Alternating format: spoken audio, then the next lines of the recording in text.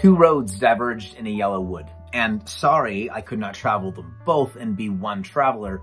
Long I stood and looked down one as far as I could to where it bent in the undergrowth. You might recognize that as the opening stanza to the Robert Frost poem, The Road Not Taken. It's the poem that ends, two roads diverged in the wood, and I took the one less traveled by, and it has made all the difference. It's probably even more familiar. I remember being exposed to that poem. It was probably the first poem as a whole poem that I was actually taught or read, really fully exposed to. I think I was a freshman in high school.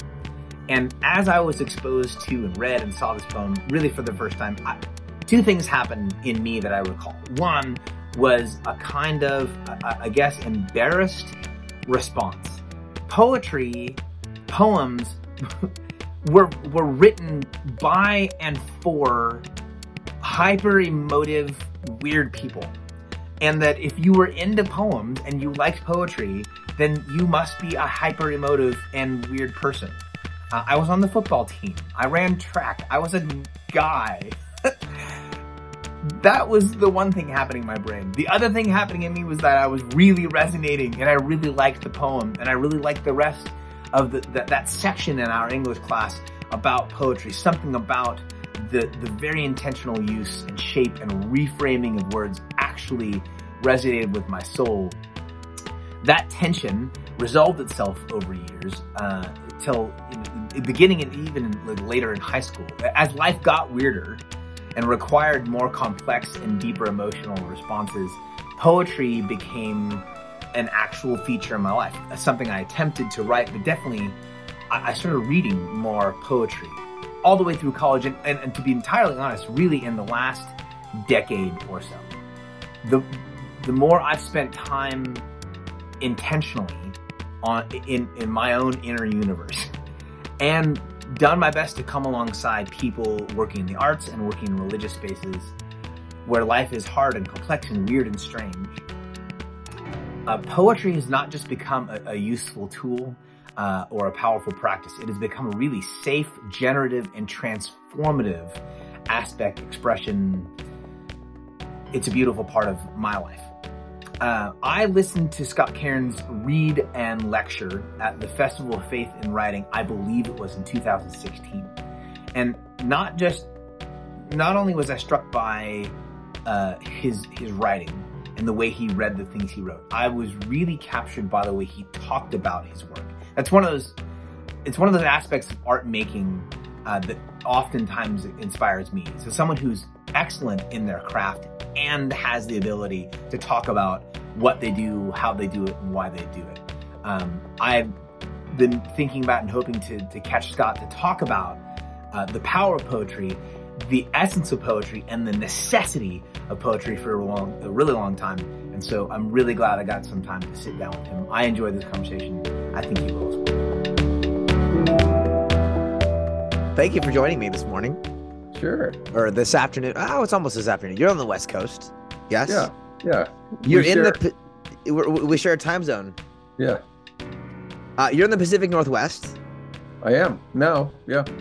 And that is where you're from originally as well? Yeah. In fact, this house my dad built, and wow. When we inherited it about 6 years ago, that's when we made the play to come back from the wilderness, which I've been wandering for 40 years. Where was the wilderness? I know you spent some time in Utah. Where was the wilderness? Well, I initially left here, I guess in 1977 to go to graduate school in Virginia. And then from there to graduate school in Bowling Green, Ohio. And then from there to teach for a while at Kansas State University. And then to do a PhD at University of Utah. And then to teach at University of North Texas. And then to teach at Old Dominion University. And then to teach at University of Missouri, where I was for nearly 20 years. And then until we left there to come here. Did it feel like coming home? Did this? I mean, to some degree, I mean, it might be obvious for some people, but coming back to a house your father built How important is geography to you? When you think of home, was This the is Pacific Northwest was always home, regardless of where you always were? has been. It's always, and I guess I've thought of it over the years as the landscape of my imagination. And so even when I was away, I was probably a lot of the figuration in my poems over, 40 plus years has included Yeah. sort of northwesty flora and fauna, Yes. array of such. And so no, it's always been where my mind dwells, even though my body was moving around. Talk to me about moving and about being elsewhere. Was it do you create a sense of home when you're out and you're living somewhere else, or does it feel more like, or is the experience more like I am somewhere for work? For some folks, they'll be in a place even for 6, 7, 10 years, and Yeah, it's like being in a long term what's it like satellite location yeah. where they're like working away from home for close to a decade. Do you create a sense of home? Yeah, I have always felt pretty much at home with the community that, we've always established something of a community, or, allowed others to establish something Yeah, of a community with us, and have always been, relatively fully engaged, I yeah. suppose, in that community. And it has always been home. My children were born in Utah, raised in Texas, Virginia, and Missouri, and wherever they were, where my wife Marcia was, and our whatever iteration of Labradors we had at the moment, that was home. A dog was a key element to home. We've always had dogs, and we've mostly had Labradors, which are the best dogs. I'm sorry to. I hope you don't get mail about that. You never know these days. You get like whatever. I don't know what trips people up anymore. We would just kind of talk about everything. You've been writing for a number of years, the 10 or Yeah, depending on how you count, 10 or 11 volumes of poetry. yeah. Um, can you talk a little bit about the impetus for poetry in your life from the outset and then ongoing? In other words, Yeah. what leads you to begin writing in general, but specifically to write poetry? And then what keeps you coming back? There he is right there. There's a Labrador, which I just talked about. Like, speak of the Labrador and it'll appear. What leads you initially to begin writing in general, but specifically to write poetry? And then what keeps you coming back Yeah, to poetry? Because it's not the only work you do, but you continue to come it's back and mostly what add I to the do. books. Yeah, Yeah. but I'd say that it's changed somewhat over the years. Initially, I suppose it had to do with engage. Well, maybe that hasn't changed. Engaging what I read has always been part of the mix. Hmm.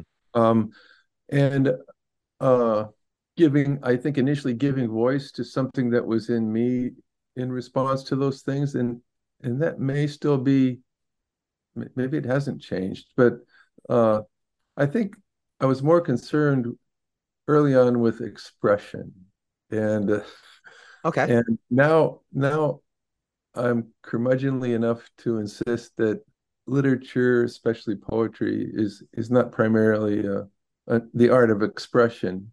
Hmm. Uh, I've moved from, if there's a spectrum from poetry is just expressing yourself to I'm at the other end, where poetry is more of a way of knowing.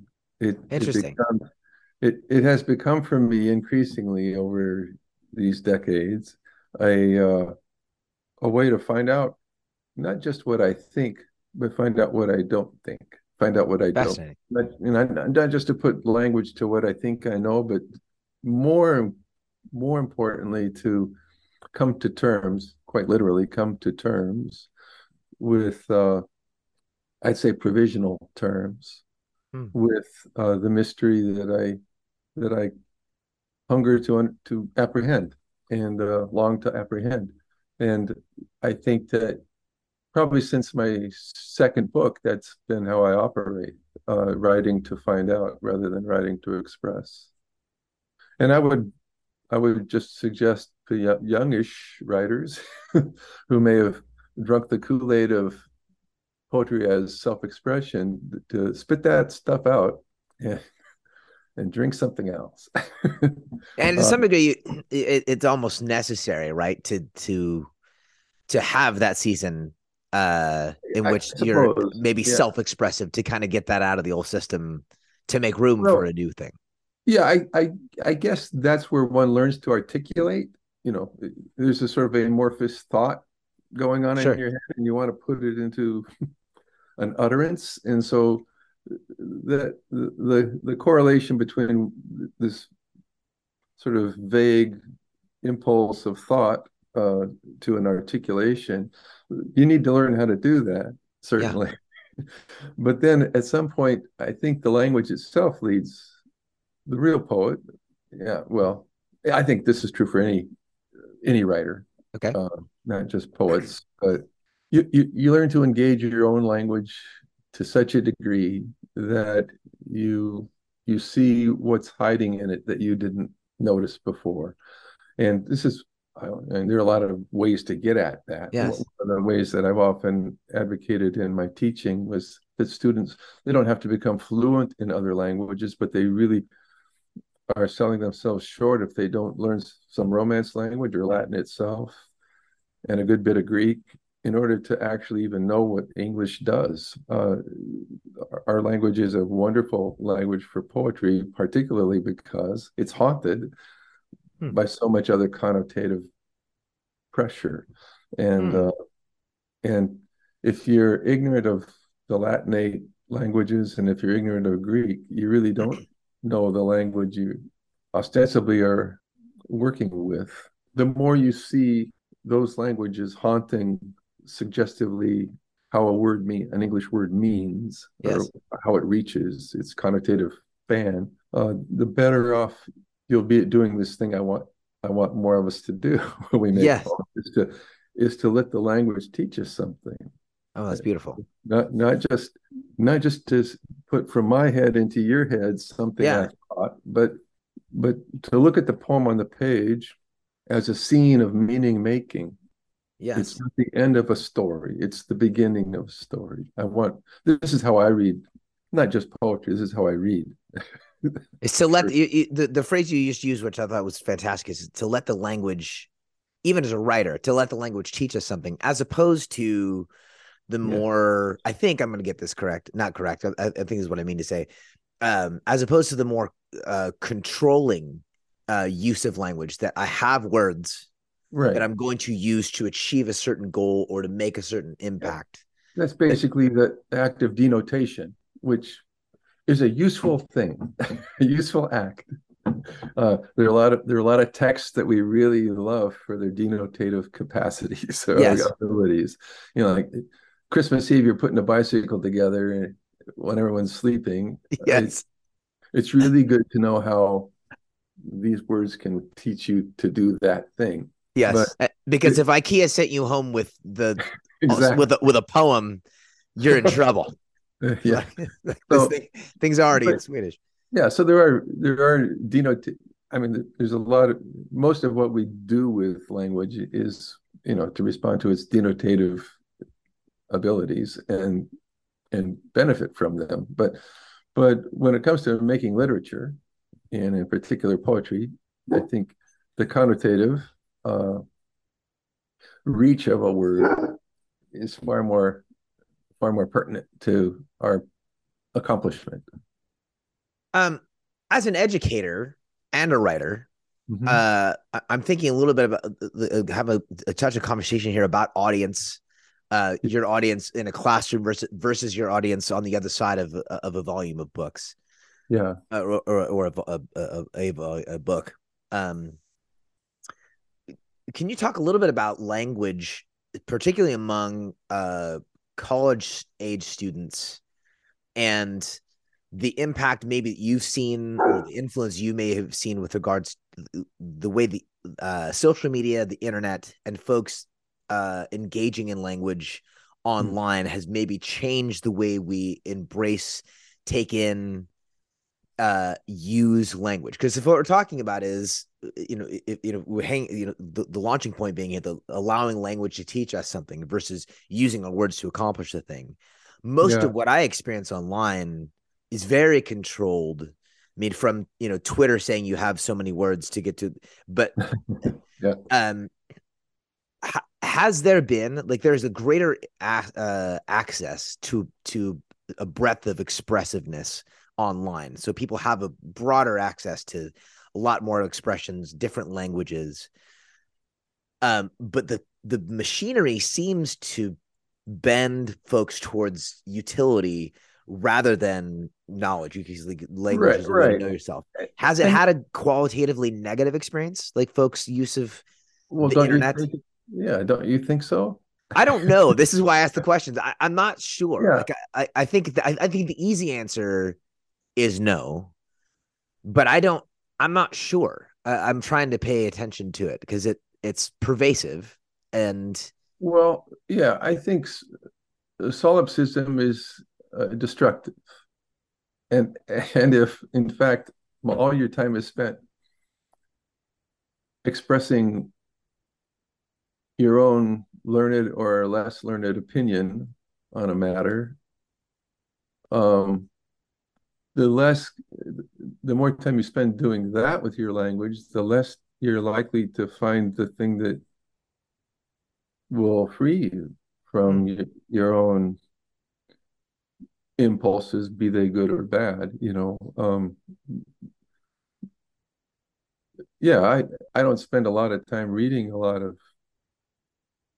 I do spend time on social media. I have friends with whom I communicate that way, and I don't want to lose touch with them. But by and large, my my experience on such media uh, over the long over the, most generally speaking, yeah, it it's just further evidence of how language as expression can really poison the mind hmm. and really sink the heart and really isolate the individual. No matter how social that seems, it really is all one's own interior monologue that shuts out the dynamic conversational possibilities which would free us from ourselves Hmm. and connect us to others and connect us to our God, ostensibly. Yes. Um, the mystery is what I'm after, and what we're talking about now is almost seems to be uh, a really intentional insulation from the Yeah. mystery. So One yeah, of the things that I'm not a big poetry, I'm not a big fan of that discourse. understandable. Okay. Uh, One of the things you said a moment ago, you talked about a connection to other people, and that Yeah. this is a worthwhile and I think accurate critique of a lot of the way social media postures us, is a kind of deterioration of that connection between people. Whereas the one of the gifts at times, or hopeful gifts, of poetry or thoughtful language is that connection that a person has as a reader Yeah. to a work or to the artist. Seth Godin, one of the things I come back to often, Seth Godin suggests that art is anything someone creates that forges a connection between people, that it's really the connection that makes it art.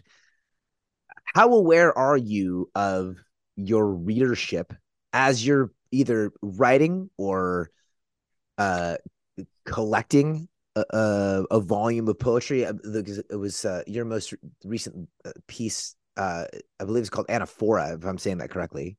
Anaphora, yeah. Anaphora.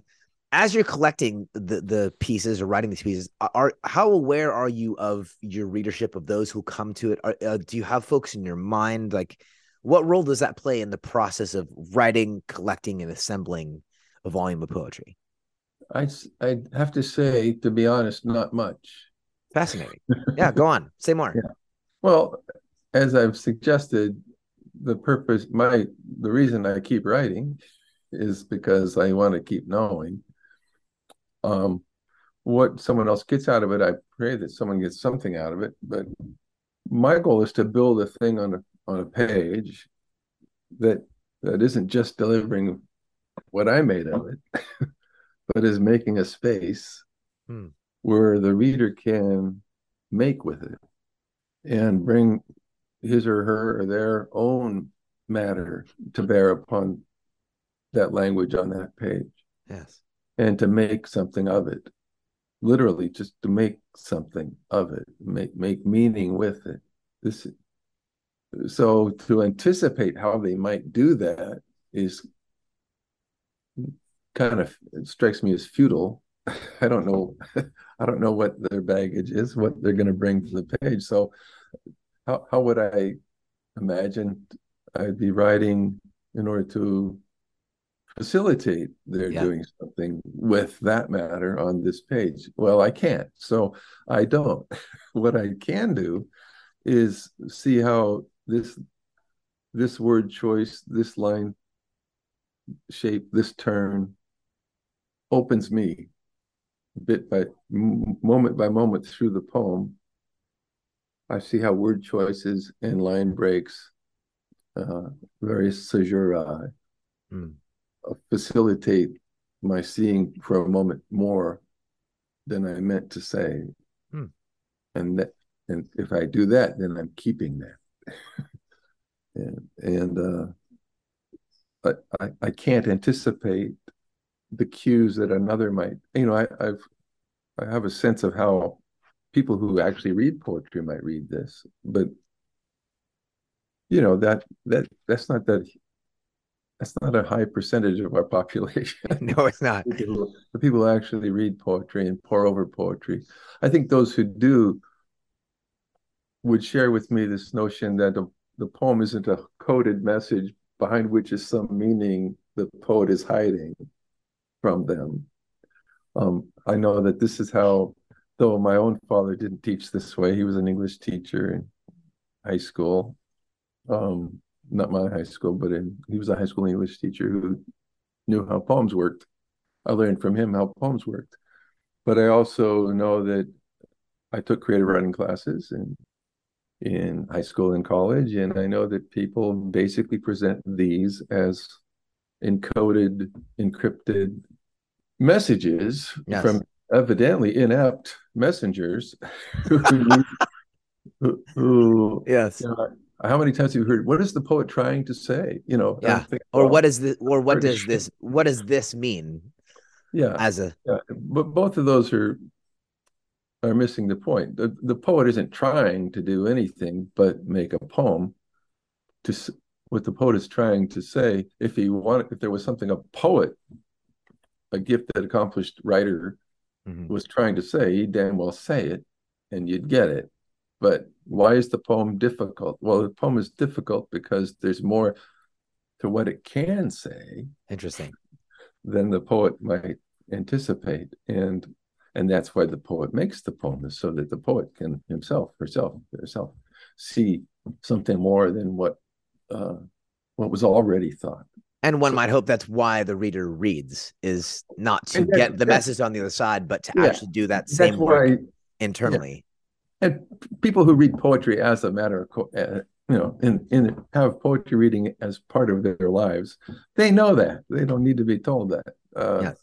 A lot of people will pick up a poem and they'll try to do this other thing with it. Say, well, what's he hiding from me?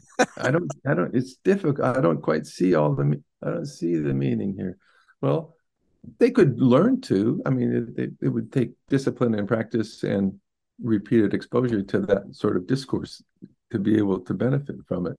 Yes. In that way, to open their own imaginations to making something of language. But so no, I don't write for them, and they don't read for me. So fascinating. That's fantastic. We have an agreement. We have an agreement. Excellent. They don't read me, and I don't write to them. I worked with a visual artist a number of years ago here in the Bay Area. Her name is Laura Van Duren. And oh yeah, I know Laura Van Duren's poetry. Is there a relationship there? I'm not totally sure, actually. Could be. But in relationship to this conversation, she visual artists often have the same sort of catching point with like new viewers or with the general populace in general. With, what does this mean? What's that this thing you've done must be coded? What's it really about? And she started with a number of pieces, but she initially created this very, very large installation piece, large enough that you could and were invited to climb inside it. It was this massive piece. It was like 2 stories tall. And on the inside of the piece were 30 or 40 pens dangling. And as viewers would climb these ladders, they were invited to take the pen and write some sort of like, what are you, now that you're in this piece, what's in you? And she began this conversation. And so instead of answering the question verbally, like, this is what this piece is about, inviting those who are engaging with the piece, like, no, the question, I'm asking a question with this piece. I'm not trying, I'm putting this on the table so that you can engage and do your own work of self-examination. And it was a fascinating, it was that work, and the way she executed that unpacked a lot for me as an artist. Like, that's right. I mean, it's a bit scandalous to let someone else, or when it seems scandalous to let someone else do what they will with your piece. The other side of that coin is like, is that not what we do anyways? When you release it into the world, as soon as it's on a page and you don't have it in your head anymore, you are actually doing that with folks. It is the risk we take by having an audience as an artist, is they're going to do with this something other than what you would command or demand, or even at least this way, she's collecting some data for how those responses might result. And so no, that's fascinating. I like that very much. I've been lately thinking about sort of moving away from teaching altogether, but sort of running spiritual writing retreats, not workshops per se, but just writing retreats where we talk about, a bunch of people who want to do spiritual writing of whatever genre. And we find a nice place on Whidbey Island. We tuck ourselves away for a long weekend and visit. And so thinking ahead to doing that in the future, I'm thinking about, well, what might we say to begin this so it doesn't feel like just a waste of time for everybody? And I thought, well, begin with a question is actually what came to my mind. What is spiritual writing? Well, it's never something that begins with a declaration. Yes. It's always something that begins with a question. So I think that kind of contextualizes the whole project.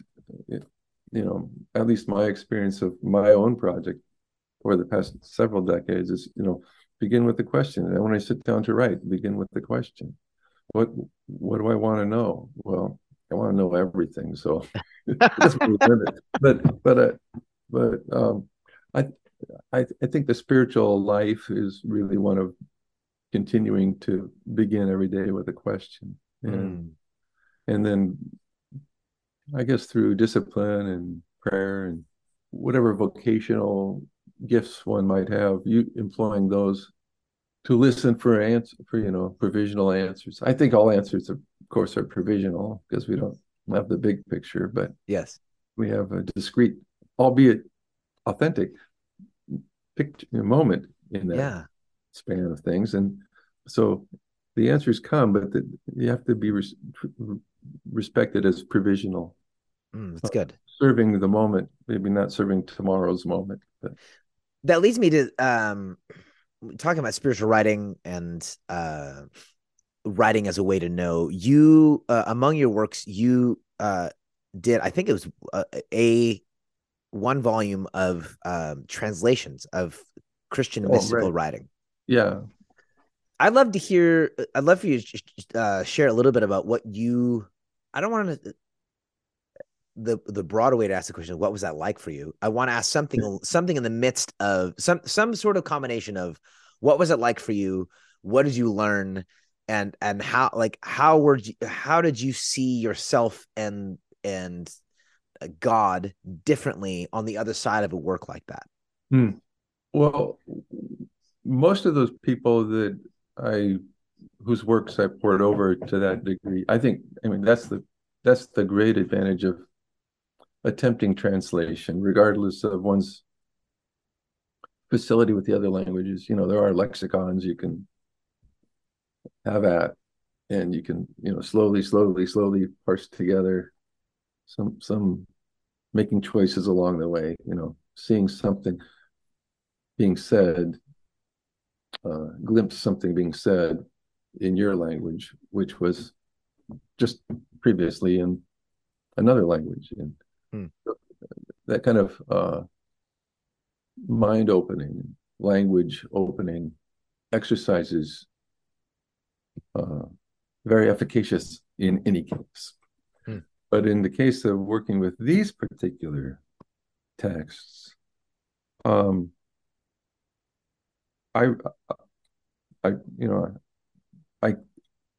did some other texts which I just ended up not thinking were worth sharing, but these ones, in every case, so I thought of them as actual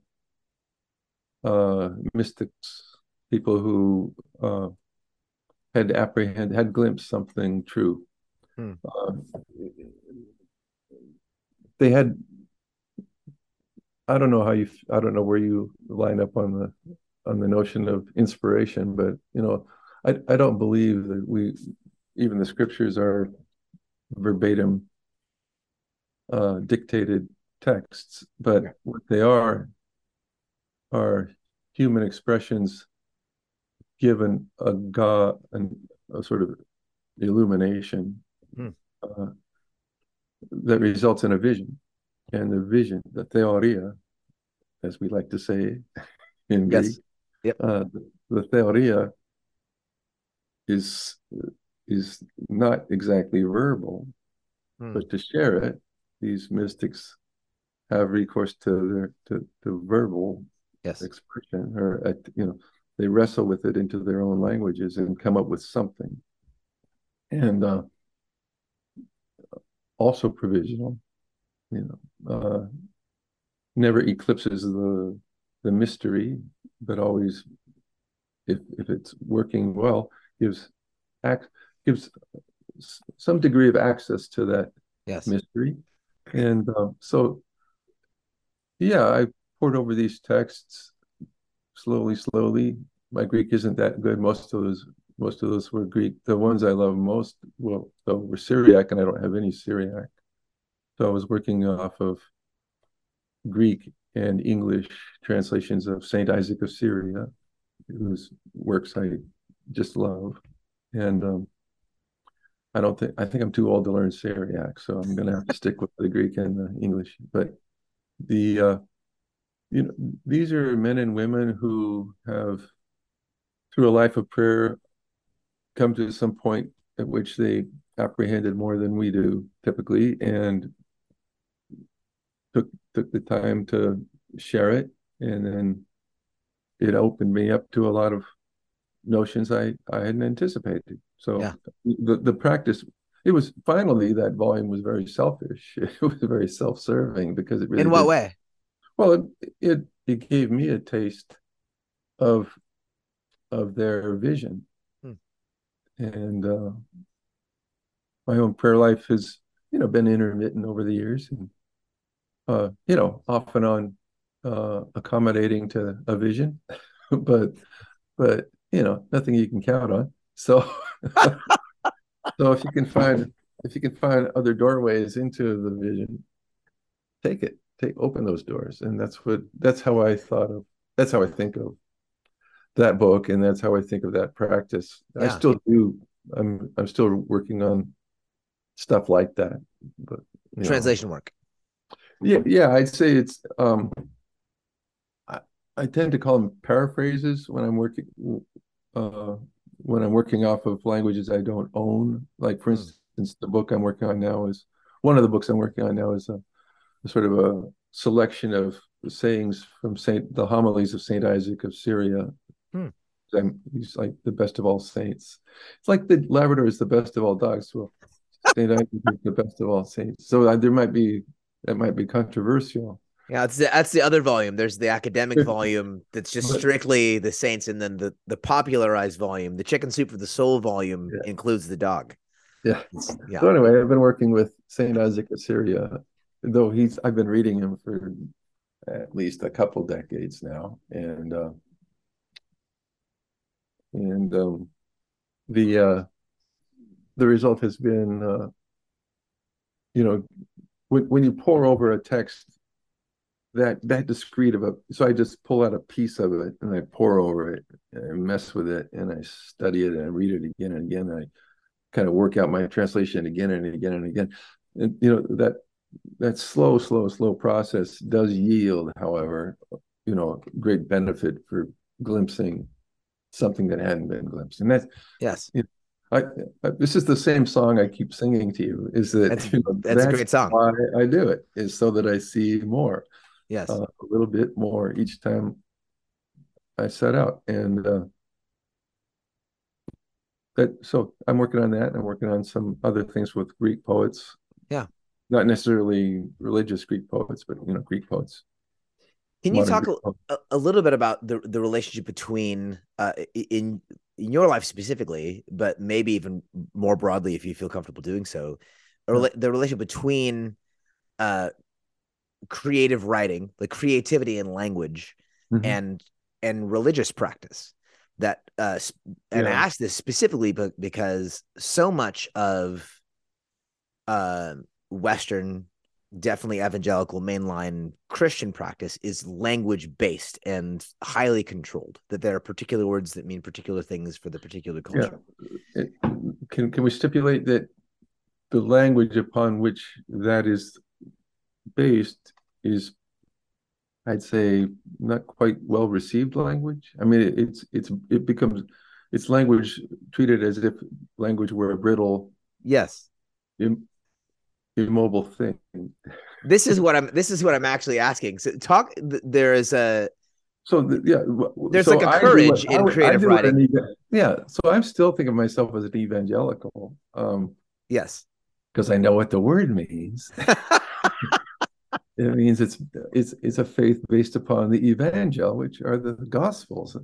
What you find, I think, unfortunately, amongst self-identifying evangelicals these days is a privileging of Leviticus over the Gospels. So I would Yes. call them Leviticals more than I would call them evangelicals, and that there's a kind of a rigidity.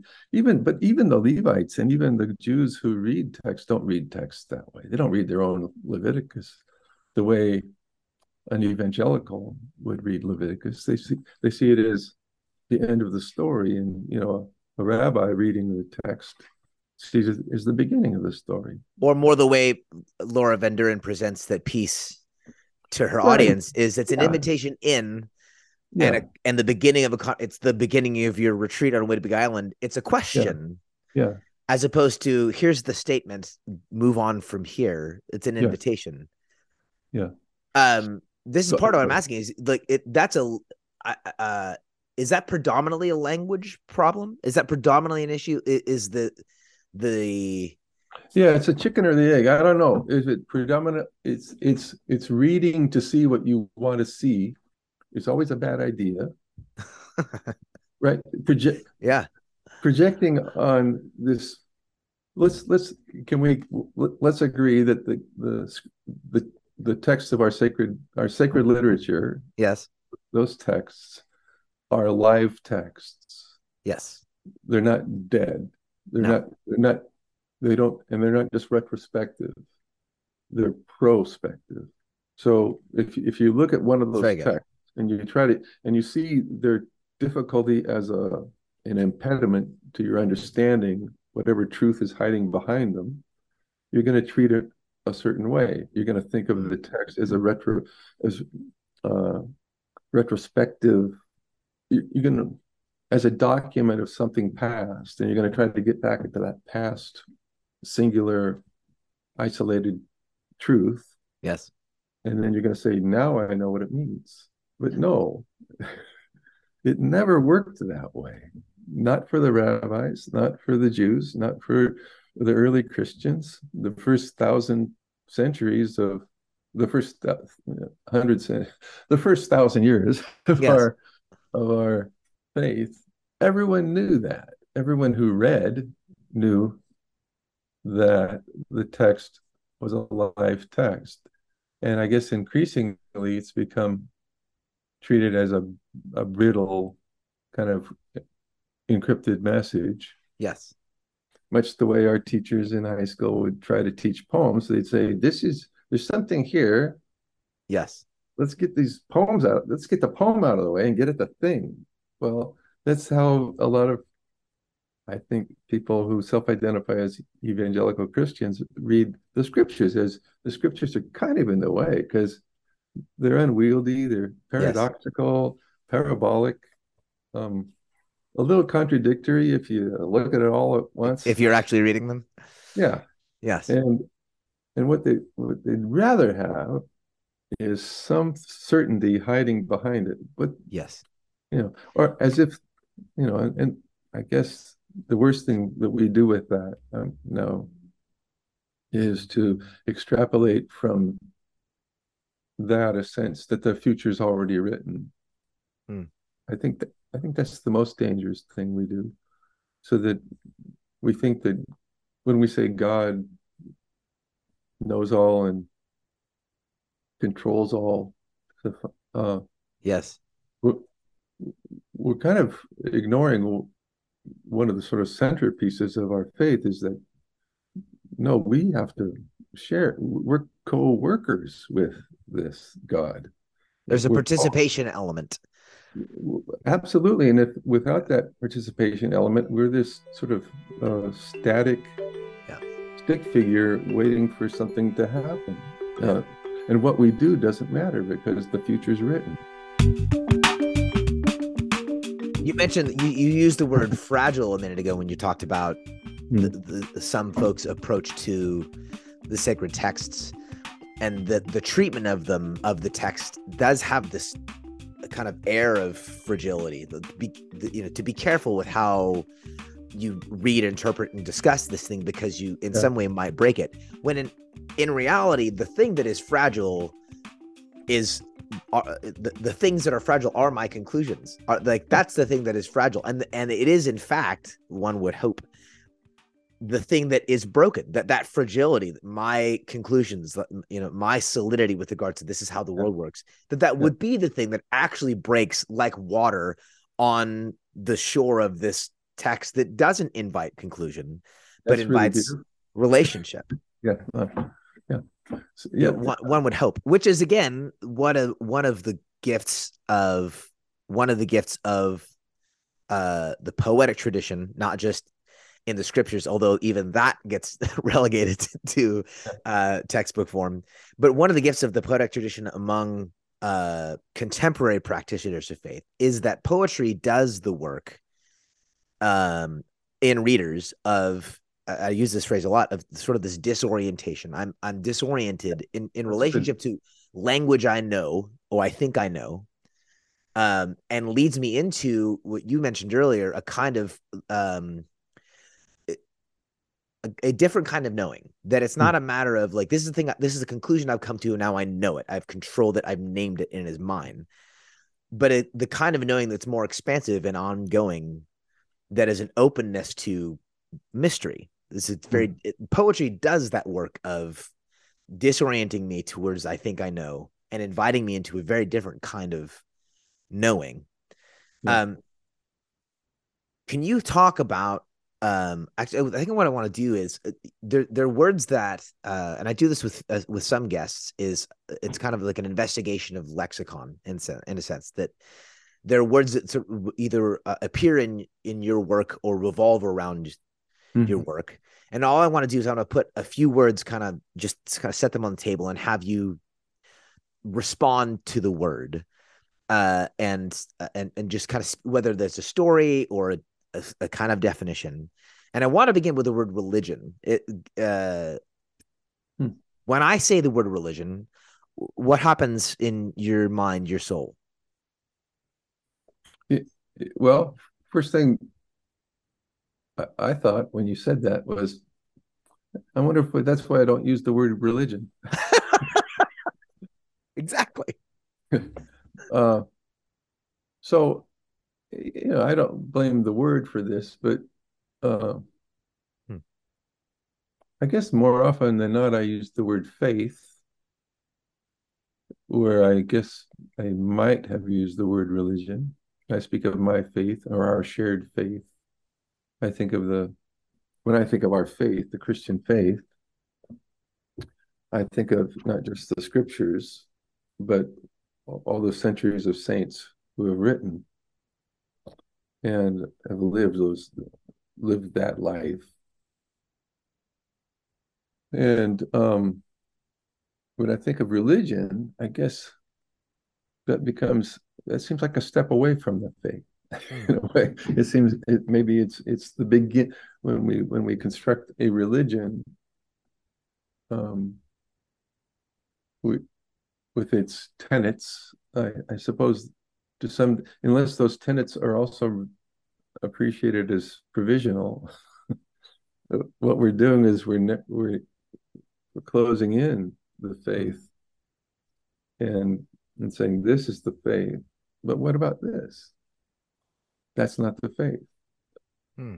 I love how Bishop Callistos Ware speaks of the church. He says, we can say where the church is, we cannot say where it isn't. Wow. Yeah, he was an Orthodox bishop. and and this was in response to a lot of people clamoring to say Orthodoxy is the only true expression of the faith. And, I think he was wise enough to know that that's not true. And Yes. why would you aver that if It's not a true question, so you can't offer a true answer to it. right? So what he said, well, we can say where the church is, but we can't say where it isn't. Wow, that's That is, fantastic. the members of Christ's body may well be outside the scope of what you would call, or any one person would identify as the church, or even where Bishop Callistos Ware I'd say this is the church. This is, but these people participate in the faith, Hmm. uh, That's good. even though they may not participate in the church. uh, and so that's just a long-windy That's great. No, there's and a lot in here. response to your provocation of what do I hear when I hear the word religion, I think of that kind of unfortunate constraining of a pretty vertiginous faith, Yeah. a delicious, satisfying faith, and confining it to the realms of a package of what we would identify as a religion. So how's that? It's fantastic. This is why we do the practice. Okay. Uh, the word education. You're someone you've worked in academia. You've published works that would be, at least to some degree, rightfully used in educational settings. Talk about education. The word education. What does it mean to be educated? What is an educated person? Well, um, not to sound curmudgeonly, but too many people forget what that word means. They don't have enough Greek to know that Give us the Greek. when one educes, that's the root of education. One draws out, you don't put stuff in and call that education. You draw out. So something in my students exists before I get in the room. Hmm. My job is to educe, is to draw it out so they recognize it and benefit from that recognition. So education really has to be understood as drawing from the ephebe, the student, the young person, drawing into view something that's already theirs. Hmm. And drawing it out and putting it out in front so that they can see it and recognize it and benefit from that education. That's So, beautiful. well, it's etymology, man. It is. That should be the next volume. Let's get Karen's. It's etymology, man. Uh, talk about the word meaning. We got into it a moment ago when we talked about visual art and poetry, and folks will to some degree use the question like a crowbar, like what does this mean? I'm trying to get into it. Yeah. What is meaning? Well, look at that etymology as well. Uh, the mean isn't all; it's just the little. You make meaning. It's like, Coleridge used to talk about. He had his figure of speech when he talked about the acquisition of wisdom. He spoke about landing places, like a winding staircase that you ascend, but there are landing places along that. You go up this flight, there's a landing place. Catch your breath, get your bearings, make your meaning. That's the mean for the moment. Then you ascend again to the next landing place, which is another place of meaning making, a place where the mean is apprehended. I love that image. But you don't stay at the landing place. Meaning has to be understood as an endless acquisition of, I guess, what I'd like to call it truth, but I think that's too heavy-handed. But an endless acquisition of awareness, and so making meaning has to be understood as nothing we ever do conclusively, but always in part provisionally. And then, we gather up whatever gear we have and we climb another flight. Poetry.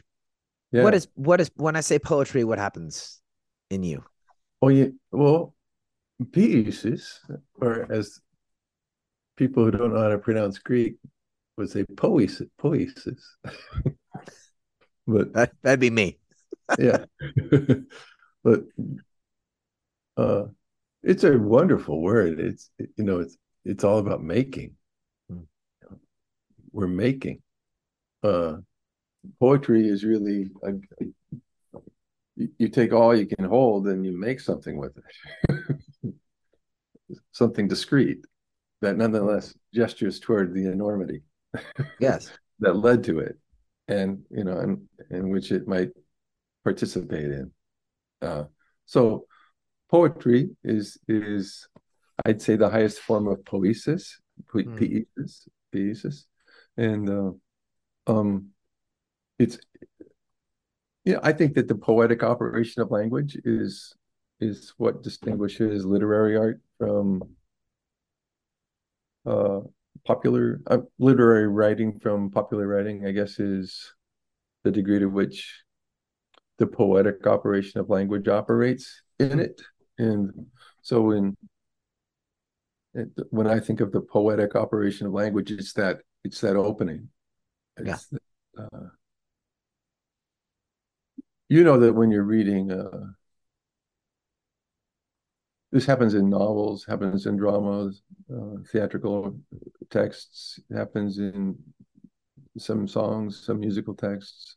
It's when the word is framed in such a way that you see more going on than the word itself discreetly might have done. But in this combination of words, that word opens up for you. And the poetic operation of language is that life. It's where we glimpse the living nature of language. Beautiful. Certainly of scripture and of great poems. That's why you can read a great poem subsequent times, and yes, you can see something more each time. Or a sacred text in the same way. Absolutely. You read a verse one day and it serves you. It delivers to you what you need, but it's not exhausted. No. In that activity, you read that verse the next day or several days later, and it may deliver something else to you that you need that moment. So this sort of participatory imperative is operating and visible in that example. That's good. The text is alive because it can support continued benefit in conversation and engagement over time. Yeah, and that's what you are. That's what you become, a conversational partner with God when you read the scriptures, or when you read.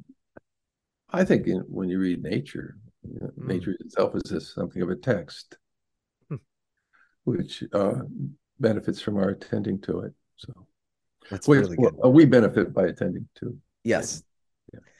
I didn't say up for this, so we don't have to necessarily do it. I don't know if you have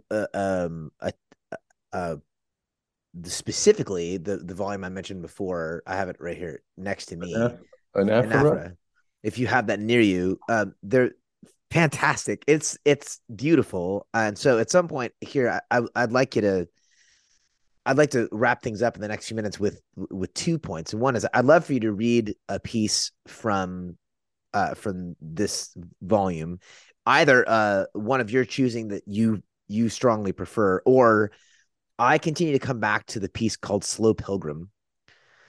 Okay. So that would be my choice, but if you have something else, I'd love you to read that piece for us. Yeah, right here. I'll read that piece. Thank you. It has an epigraph. You know how epigraphs work, right? Epigraphs are what lazy poets do to save time. After 10 volumes, you're allowed some of these permissions. There's a new one coming out in about a year called Lacunae. Just so you know. Looking forward to it. I am too. I saw the road and saw myself and fled. That's the epigraph. I saw the road and saw myself and fled. Suppose the pilgrim's ready. Let's say that he begins. Let's say he lifts his bed and stuffs it in a sack, then wanders off into the rain, determined now at least to make a fitting end. Thus, of one late given day, while cedars weep and hemlocks dip their crests, the bracken drip and tremble as a pool of varied green. As he sets off to beat the underbrush, an indistinct and mute immensity obtains en route. Just so. Therein, a long-held dim desire for what might pass for progress leads him to a road, and lately to a narrow path inscribed to cross a wilderness where, with something of an unaccustomed turn, that same vague wish becomes a taste for the vertiginous, a vast expanse upheld, if not contained, just here, among the bracken, as perhaps within one's own walled garden's hidden grove. The wish occasions then another opening and momentary glimpse, within which more than can be gathered is nonetheless beheld. That's kind of what we've been talking about in a nutshell, isn't it? Yes, it is. I had forgotten that part. That's a beautiful piece. But evidently I've been working its terrain subconsciously. And if you wanted the second one, I would finish with Nepsis or Nipsis, which is let's do. I would love that. I want to have you answer one more question, and then and then we'll close it out with that second that second poem. Is one of my introductions to you came through Gregory Wolfe, who you've worked with on a couple volumes in a few different contexts. Yeah, and at one of the Glenn workshops, I was introduced to the phrase. I think it might have honestly been on a bumper sticker. Beauty will save the world was this, which you at the time have a bumper sticker that says that. There it is. And it was, there's a way in which, at least for me initially, like it was cute. It was a cute thought. He was dead serious about it. Like it was a very serious expression for him, and he's a very serious person. And so I was a little off. I was struck by this. It's the kind of thing, again, that appears on a bumper sticker, but for him and the way he communicated it in an essay and during one of the presentations at the Glen, it was an essential driving truth for an artist. Yeah. In a time when, and by that, in a time, I mean now, when everything seems on fire, every issue is a burning issue. Urgencies abound. Everything is of importance. Everything seems to be of the utmost importance. in seasons like this, art publicly seem at least in conversation seems to get relegated to something that's less necessary. It's a thing we can get to when we're done taking care of the business of life. Right. Yeah. Wolf's expression counters that. And I believe this now, but I would love to hear you articulate, why is art, specifically poetry, necessary now? Like, why is it necessary and good for people to be writing their poems and reading poetry? Why is art, specifically poetry, necessary now? Interior strength is necessary now. Interior, let's stick with interior strength. And how does one acquire interior strength? Say through stillness. And I think art avails for us a moment of stillness. Great art, in particular, stops us and gives it and quiets us, and all the clamor falls away for not forever, but for a moment. And in that moment, one regains a sense of self, a sense of one's connection to the mystery. And in that stillness, we find food for the journey, and we then take up our arms and our burdens and proceed to assist the world how we might, with our voting and our rabble rousing and our door knocking. And that's all important work, that exterior work, but to have the strength for it, you have to have the resources. So food for the journey is what art provides. Yeah, I did also, as you were mentioning, beauty will save the world, no less than Dostoevsky and Flannery O'Connor have also employed the term. He might have borrowed it somewhere. Yeah. And so it's not a new idea. It's one that I think stands up. It's not to discount the need to act and the need to do in the world. I guess to assist in the liberation of the world. Not That's fantastic. Largest sense of that, I mean. But you have to have some interior resource to have the energy to do that, and that's what art can do. That's what beauty does. That's what prayer is probably the most available access to that interior strength is to have a rule of prayer and to find that stillness in your prayer, and then go from that into whatever you must confront. Wonderful. Yeah. Would you please end our time with that piece? Remind me the title one more time. It's in English we would say nepsis, and it's a word for watchfulness. In Greek it's nepsis. Notice how the piercing winter chill fails quite to enter the heart's bright furnace. Oh, brilliant, bright furnace. Notice how the yammering electorate also fails to obtain against the heart's quiet any ground, any likely purchase to nudge the weight of long acquired stillness. Oh, pulsing stillness. What heat, what light, what pulse is this?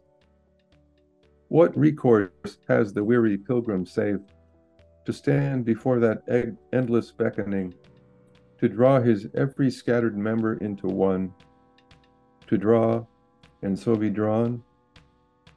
What shall he say? O braided being, include within your deep enormity this, these, every, all. Yeah, so there we go. I hope that's useful.